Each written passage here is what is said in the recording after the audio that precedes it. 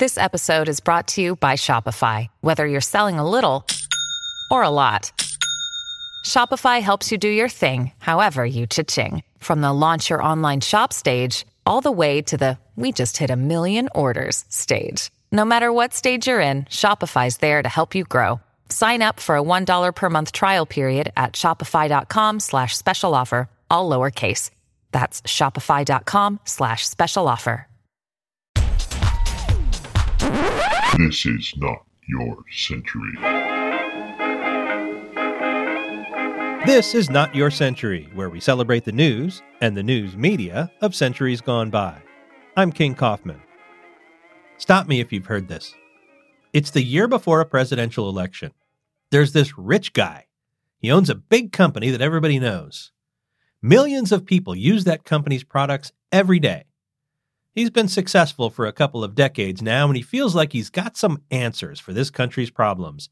Answers that are better than the ones that are coming out of the two major political parties. And he feels like what America needs is for him, this guy who built this familiar, successful company. America needs him to run for president. America needs Henry Ford.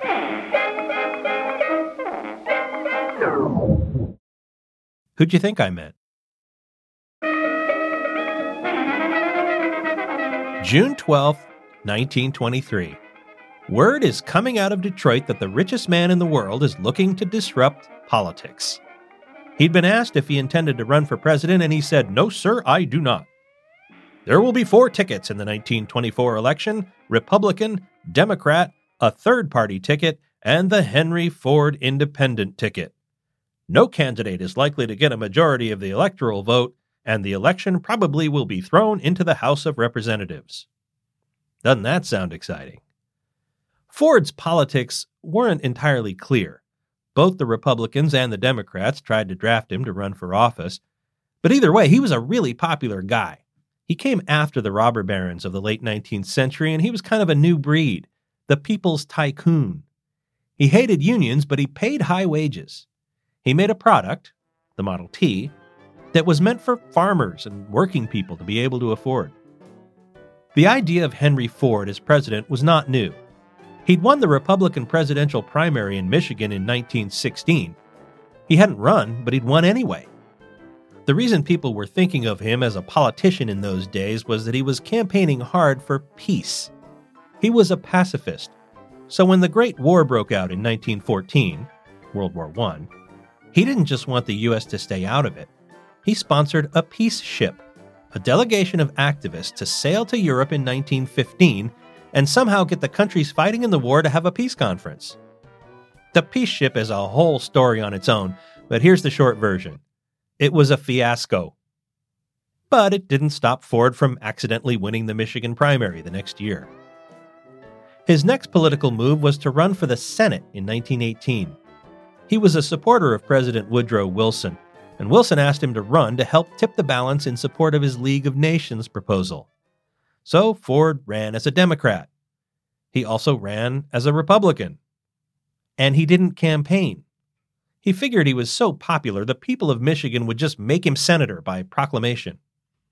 He was offended, like literally, personally offended, when he lost the Republican primary to Truman Newberry, who was an old-style industrialist, not a man of the people like Ford. And worse than that, he was an investor in a luxury car, the Packard.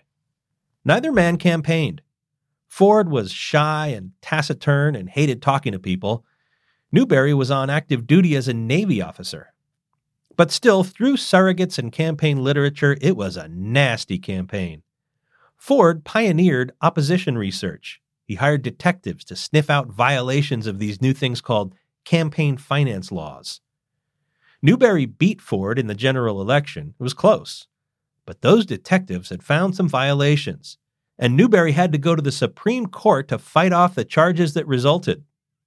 They were still recounting votes 3 years after the election. It's been 101 years now. Henry Ford still hasn't conceded. Now, in 1923, it appeared he was through with both parties, and he was going to run as that most independent of independents, as the candidate of not just an independent party, but the Henry Ford Independent Party. He had some real drawbacks as a candidate. Aside from being a disagreeable guy who didn't do well in front of crowds, he didn't really have a platform. He just thought he should be put in charge. He'd figure out how things should go, because he was super smart, and hadn't he built a successful business? Say, this is starting to sound like another recent presidential candidate. But he didn't want to campaign. He was just like, no, really, put me in charge. I'll wait here while you decide. One view that Ford did clearly have was anti-Semitism. When that long-awaited recount in the senatorial race didn't go his way, he blamed a Jewish plot. He may have been the people's tycoon, but he also managed to be the only American singled out for praise in Mein Kampf. Ford never did make a serious run at the presidency. The landscape changed quite a bit later in 1923 when President Warren G. Harding died and Vice President Calvin Coolidge took office. Ford threw his support behind Coolidge, who was reelected, and the political career of the People's Tycoon was over. Not Your Century is part of the San Francisco Chronicle podcast network. Audrey Cooper is the editor-in-chief. Please subscribe wherever you get your podcasts, and if you like this show, we'd love it if you'd give it a rating and a review. For great journalism today, consider subscribing to the San Francisco Chronicle, which you can do in both paper and digital form by going to sfchronicle.com/subscribe. Some music in this episode is by Kevin MacLeod, used under a Creative Commons Attribution license. His music is at incompetech.com. Historical research by Libby Coleman. I'm King Kaufman. Talk to me on Twitter at King_Kaufman. We now return you to your century.